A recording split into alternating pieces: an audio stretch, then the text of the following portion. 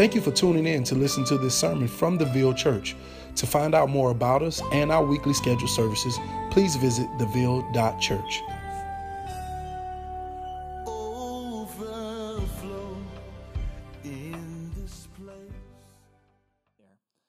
So what we want to kind of talk about is, what is this Christian cultural person versus an actual disciple of Jesus Christ? So each week we kind of take a different angle of it. Today we're going to be talking about normal versus different. All right, normal versus different. Do y'all know some people that are different? Y'all know some different people? I'm talking about different in the best way possible, obviously. Like you don't know anyone else like them. Not necessarily weird or strange, but just different, right? Just different. I want you to think of that person in your life that is just different. You can't put them in a box. You're just like, man, they're different in the best way possible. So I want you to think of that person. Y'all got it? All right, now I'm going to give you 30 seconds to tell your neighbor why that person is so different to you. What characteristics, what qualities do they have that make them different? All right, go, 30 seconds.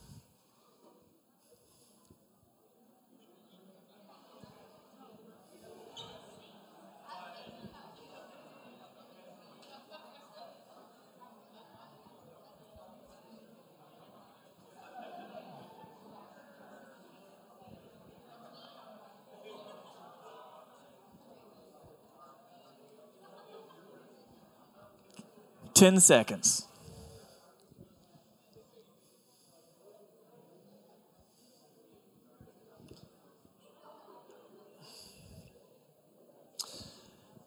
All right, time. Now, let me ask. This is participation. Tell me some characteristics, some qualities that make these people different. Anything. What was that?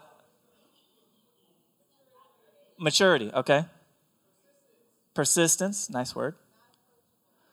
Not approachable. Okay. What'd you say? Fit in everywhere. All right. Like a gecko. Chameleon. Anything else? Independent? I-N-D? No. All right, so in my humble opinion, this is my humble opinion, the most unnormal, different thing that anyone can do is this. You ready? Trust Jesus. Now, I know what you're thinking. This is church, I'm a pastor, and you're like, yeah, this is Christian Answer, great job. But it's true. I honestly can't think of anything someone can do that is more different than actually, truly believing the gospel of Jesus Christ. The truth about God, the truth about ourselves, the universe, the identity of who Jesus claimed to be, the implications of what God has done throughout history and what he's going to do in the future. I cannot think of anything that can make you more different than that. And so my biggest point today is this. I'm just going to tell you up front. If you actually trust Jesus, everything will be different. If you actually trust Jesus, everything will be different. And I say actually trust because I'm starting to think words don't mean much anymore. Words don't mean much anymore. Many people say they trust Jesus, but functionally that makes very little difference in their lives. Nothing actually changes. And we, as a society, Christians get wrapped up into this because we do not say what we actually mean. We don't say what we actually mean. So we like to talk, and I know like Jay preached about this last week, between the peace talkers and then actually peacemakers, but we hardly follow through on it normally. And I'll give you an example. Y'all remember when the Jaguars were in London and what happened? The whole team kneeled. And y'all remember how many people vowed that they would never watch or support the Jaguars again. Y'all remember that? On social media, everywhere. Like, I'm never watching the game again. I'm selling my season tickets. I'll never support them. Well, then they started winning, right? And these same people keep flipping through the channels during the game, kind of going by the game. Same people will be at a friend's house poking in the room, seeing them watch the game. Same people accidentally go to the restaurant playing the game. So it's interesting. And now today, everyone's excited about the game. I can't find one person that's not excited about the game. So what people actually meant to say, one person? Two people. If you round up, that's everybody. So what people actually meant to say back then is, you know what? I want to take a stand for something, and I'm going to pick something easy because I don't want to watch this sorry team anyway. But they're not sorry anymore, so people are prioritizing winning over whatever they felt about the whole kneeling thing. So they really didn't mean what they said, right? We say things that we don't really mean. This morning, if you claim to be a follower of Jesus Christ, but you are living undistinguishable to everyone else in this world, then you need to understand what you're really saying is this. I think following Jesus is a good thing, but just not for me. I actually follow things I deem better than Jesus. That's what you're actually saying. And it's vitally important that all of us be honest with ourselves this morning about where you are with God. One of the biggest tragedies that I can possibly think about is that there are people in the church who will not be in heaven. I mean, think about that. They are so close, yet they are so far. And these Christians think, act, and live in a way that they do not actively believe God and take him at his word, the Bible. If you actually trust Jesus, then you will be different. Why? Because you will follow him in his ways. Jesus said this, if you love me, keep my commandments. If you love me, keep my commandments. As those who claim to love Jesus, any Christian would say this, right? We're called to obey. We're called to obey. And I want to stop right there. Take it back one. There is something, so we get in this like really weird zone right now. Because I said, it's very clear. Jesus said, if you love me, you'll follow my commands. You'll keep my commands. If you claim to love Jesus, you're called to obey. And then are there people in here in your mind where you say, yes, but, you're coming with yes, but, you want to say something else, right? Because I see we sugarcoating this truth a lot, that we don't actually put this at the forefront of who we are as Christians. The truth is God calls us to be holy, and he calls us to pursue holiness. The whole idea of holiness is being set apart to pursue something different. God is saying that we're to function by a different set of rules. His rules, not our rules. His commands, not this world's commands. His people are to be different from everybody else, right? You shall not do as they do. Do not be like them. God is calling us to something different than this world.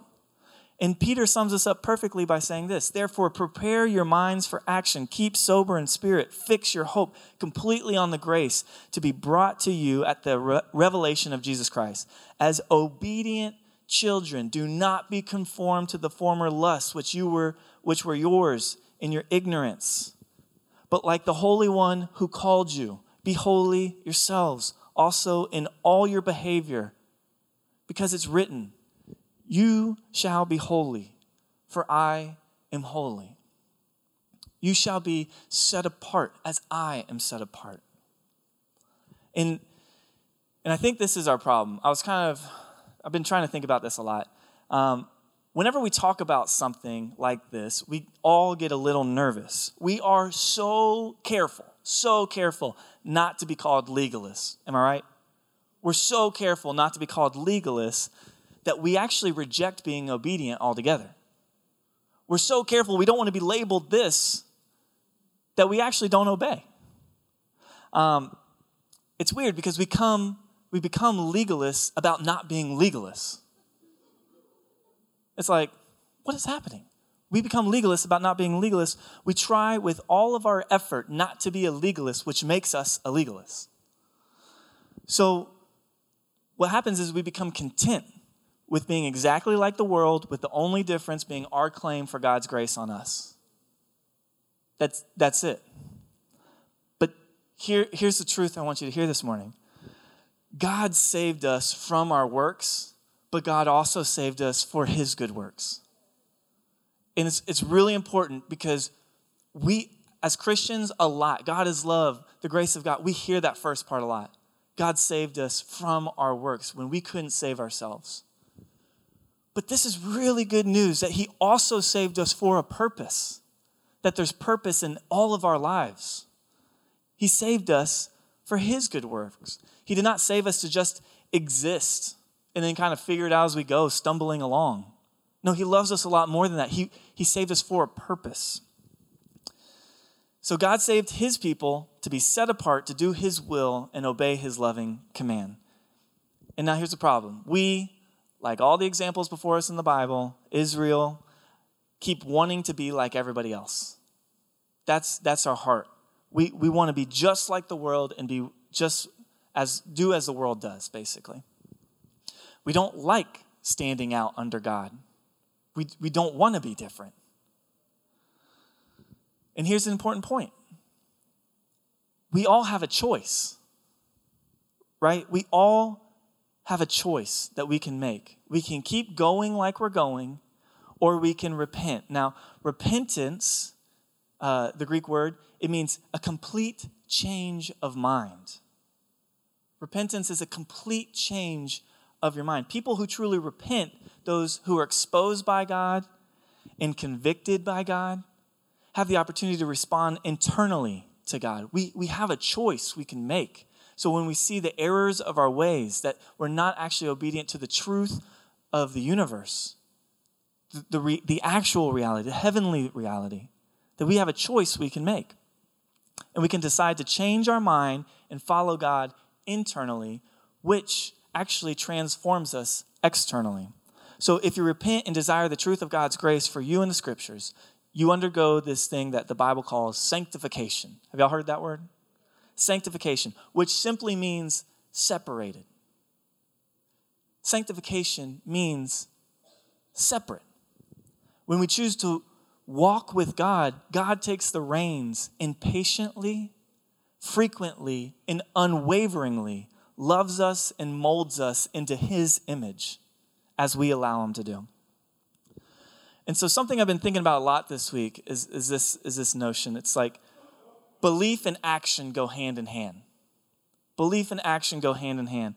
A lot of us think you choose to believe and then you choose whether you're going to act or not. Like, I believe, so now I'm going to choose to act or not. So sometimes when we're in temptation or sometimes when things are hard, we're like, okay, yes, I know I believe, so I'm going to choose either to do good or bad.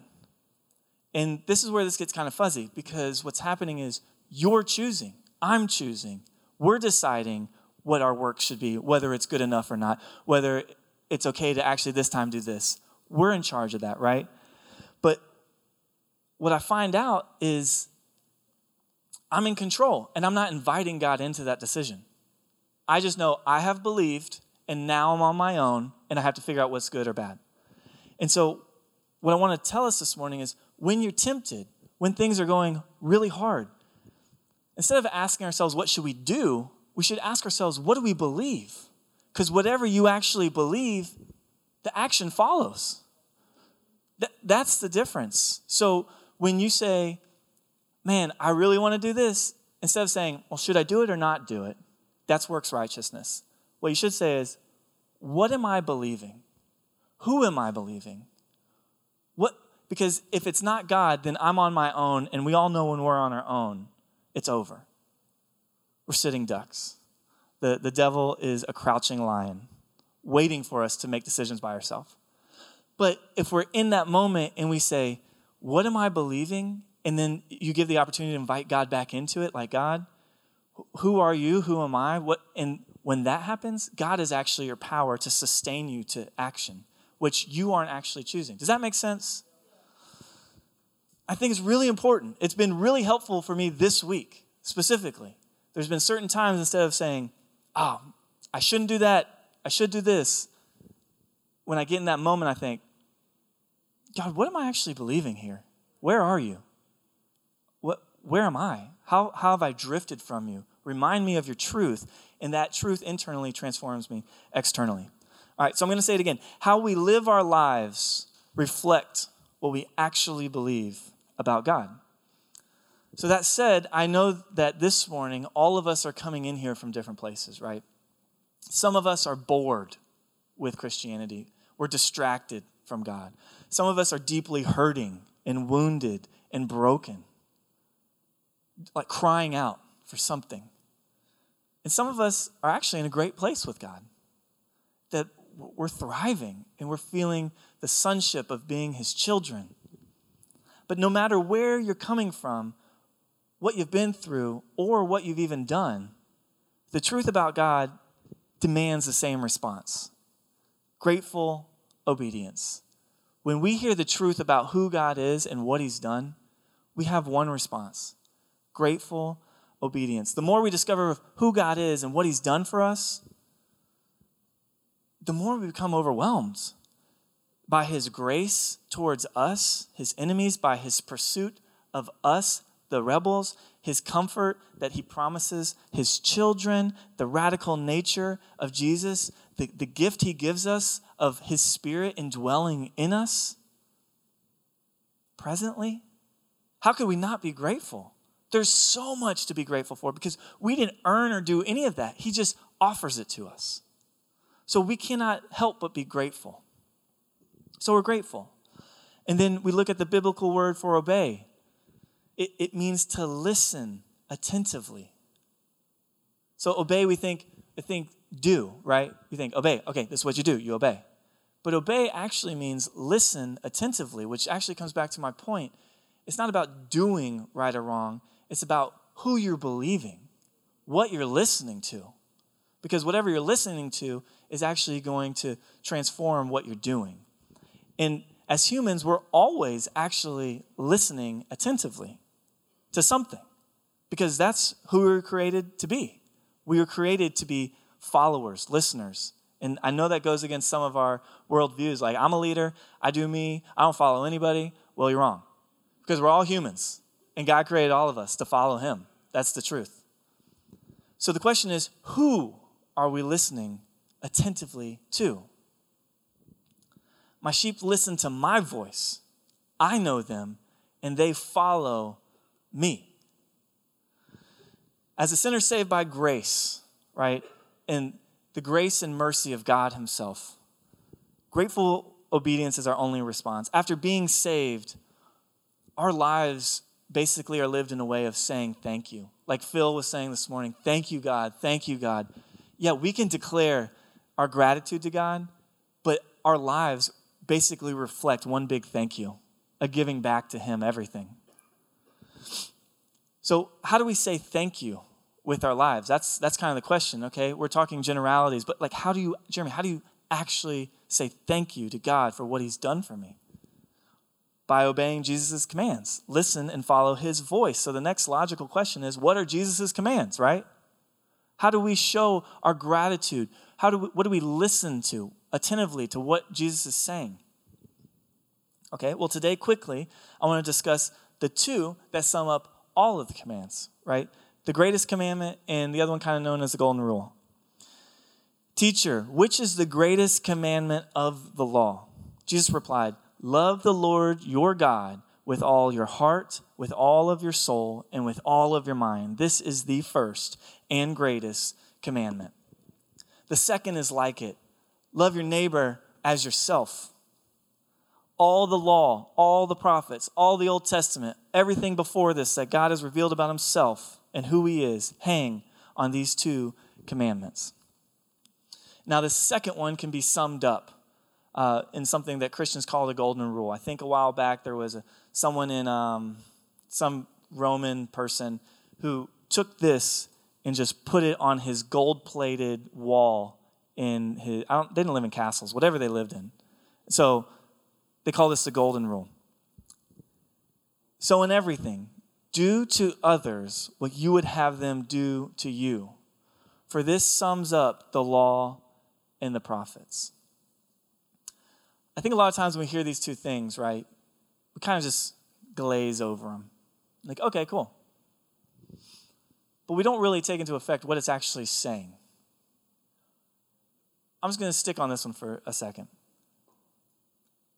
Do unto others what you would have them do to you. Who actually does that?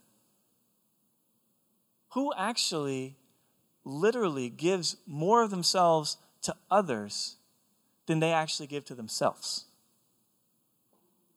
See, these two commandments, when they're combined, are completely different than the commandments anywhere else we find in the whole world. But the important thing, combined, because a lot of religions and social worldviews will say similar things to this golden rule.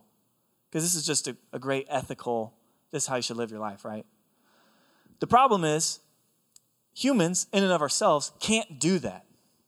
We can't fulfill this golden rule because we love ourselves more than other people. That's the problem of humanity. We don't actually care for others, not even more than ourselves, but even equal to ourselves. I mean, do you guys, anytime you buy a meal, take that money, whatever you spent, and spend the exact same amount of money on someone else to buy them a meal? No. No one does that. So we're inherently selfish. This is what sin has done in the world. We're inherently selfish, self-focused, and self-serving.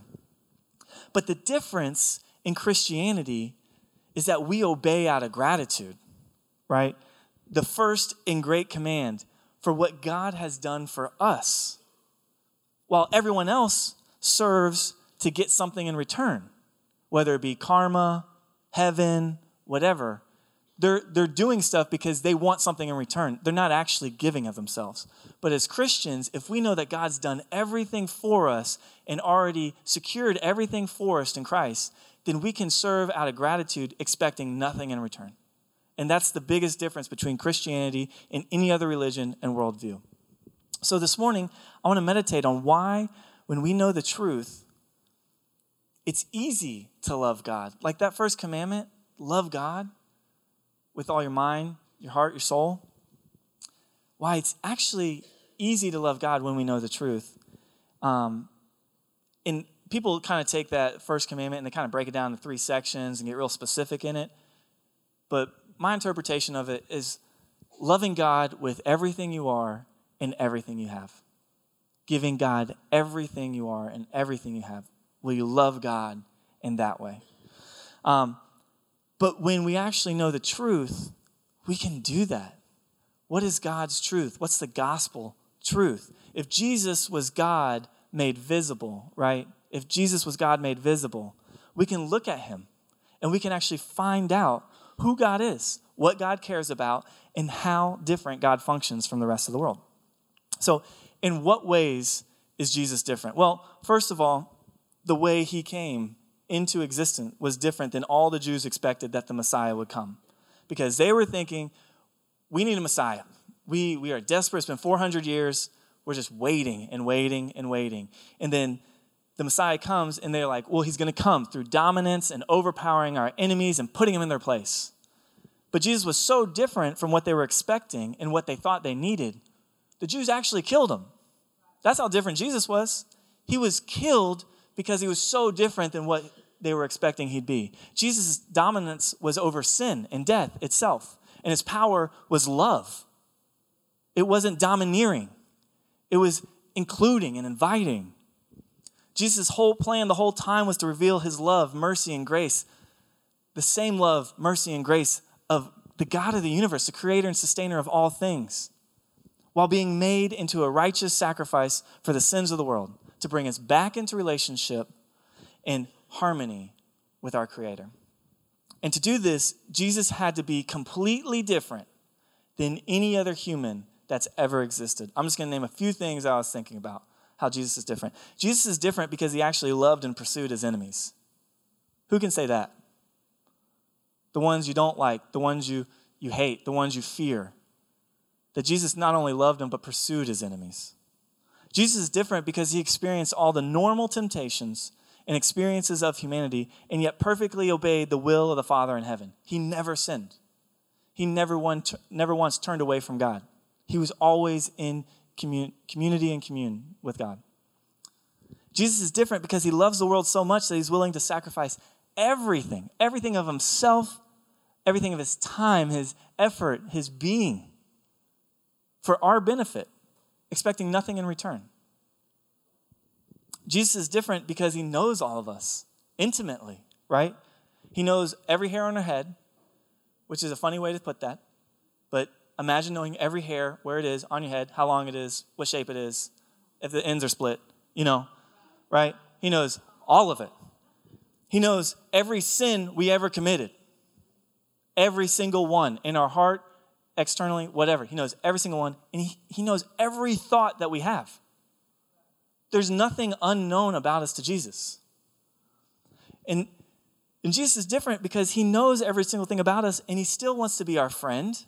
He still wants to be our teacher, and he still wants to be our king. I mean, how insane is that?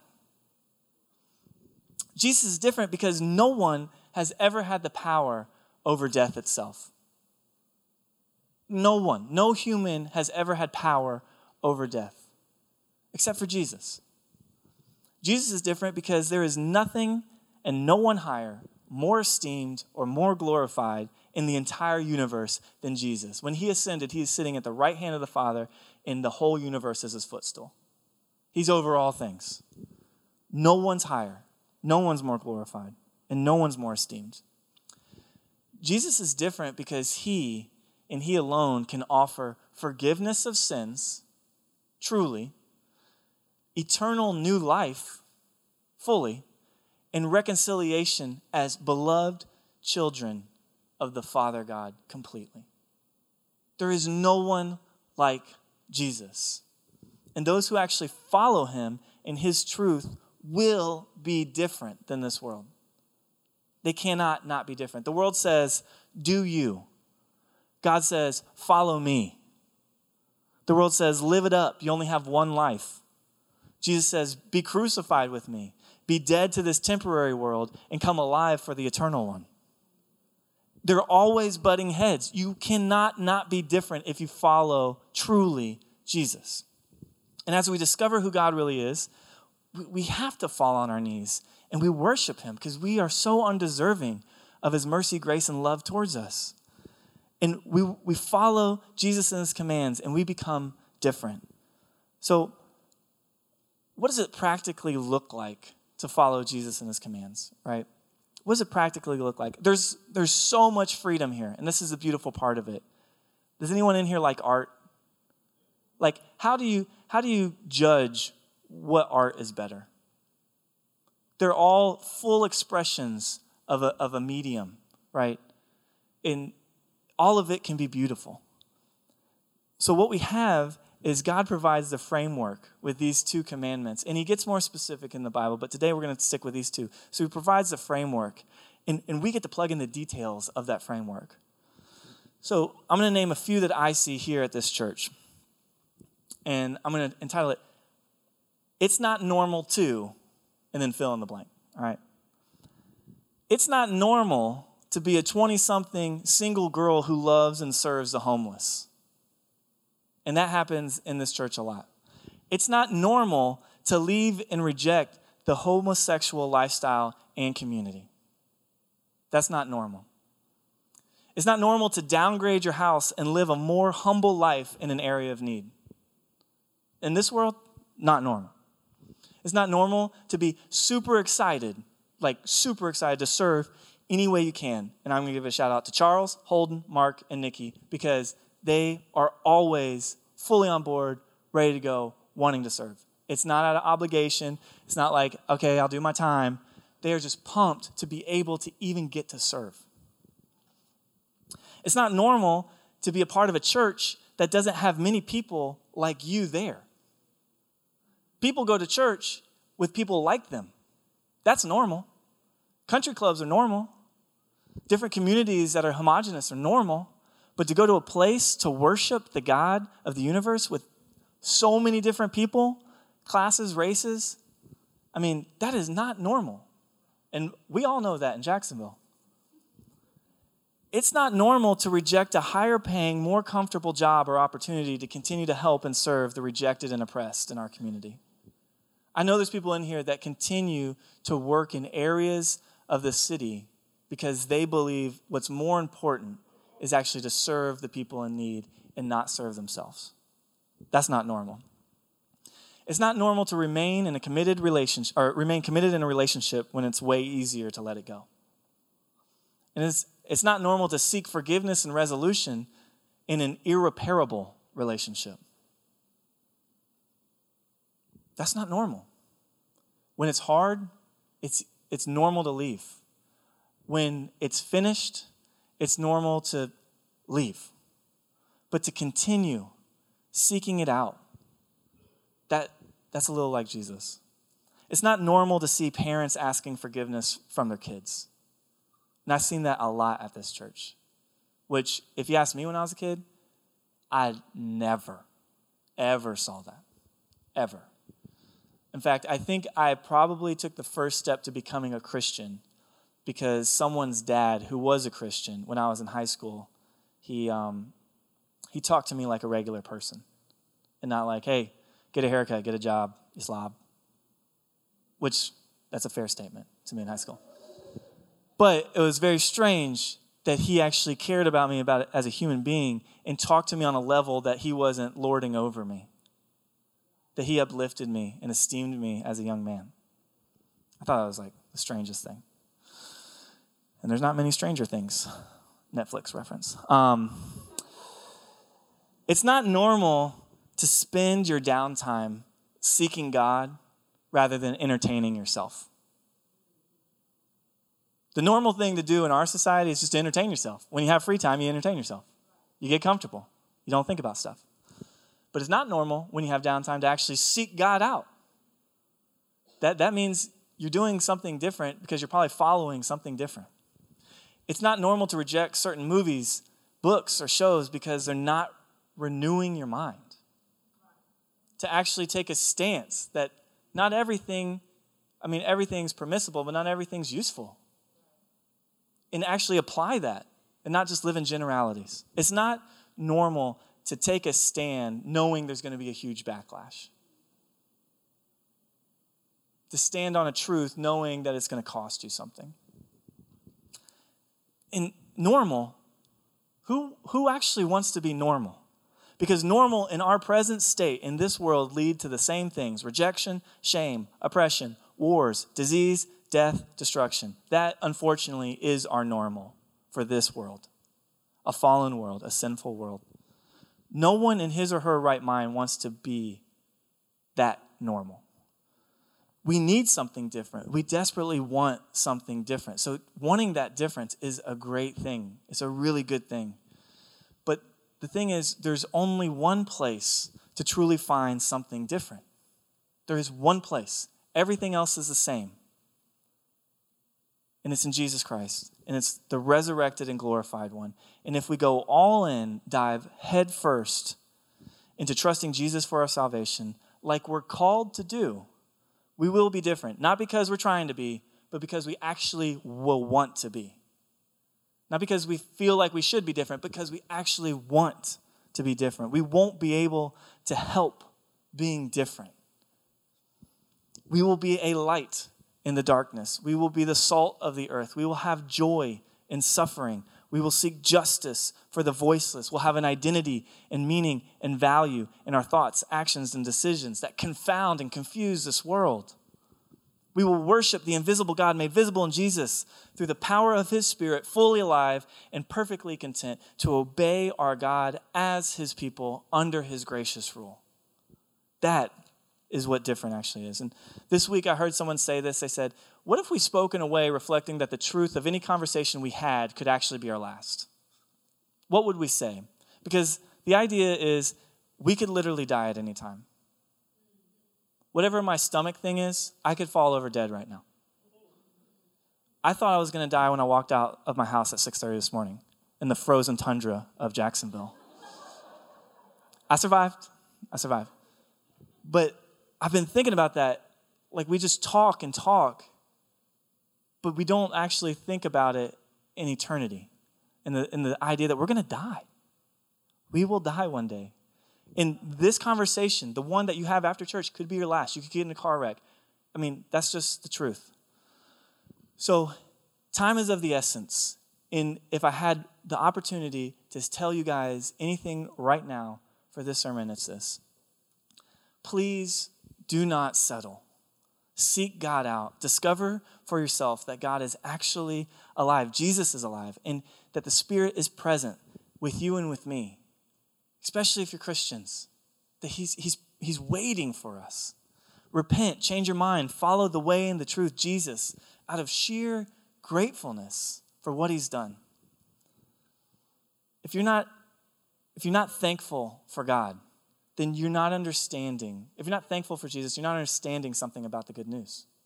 Because the more you contemplate, the more you dive in, the deeper you search, the more grateful you become. And when you kind of become, whatever, you're actually not understanding something. You're not understanding something. There's nothing wrong with God. You're not understanding something. And God offers us a way better way to live life. This life and the next life. So don't play around with it. Eternity is actually at stake. It's not a game. God is calling all of us to be something different. Obey, listen attentively, and he will guide you and me. Let's pray. We're glad you took the time out today to listen to this sermon, and we pray that your life has been changed and that you were blessed by our Lord Jesus the Christ. To hear this sermon again or to listen to any of our other sermons, please remember to visit theville.church.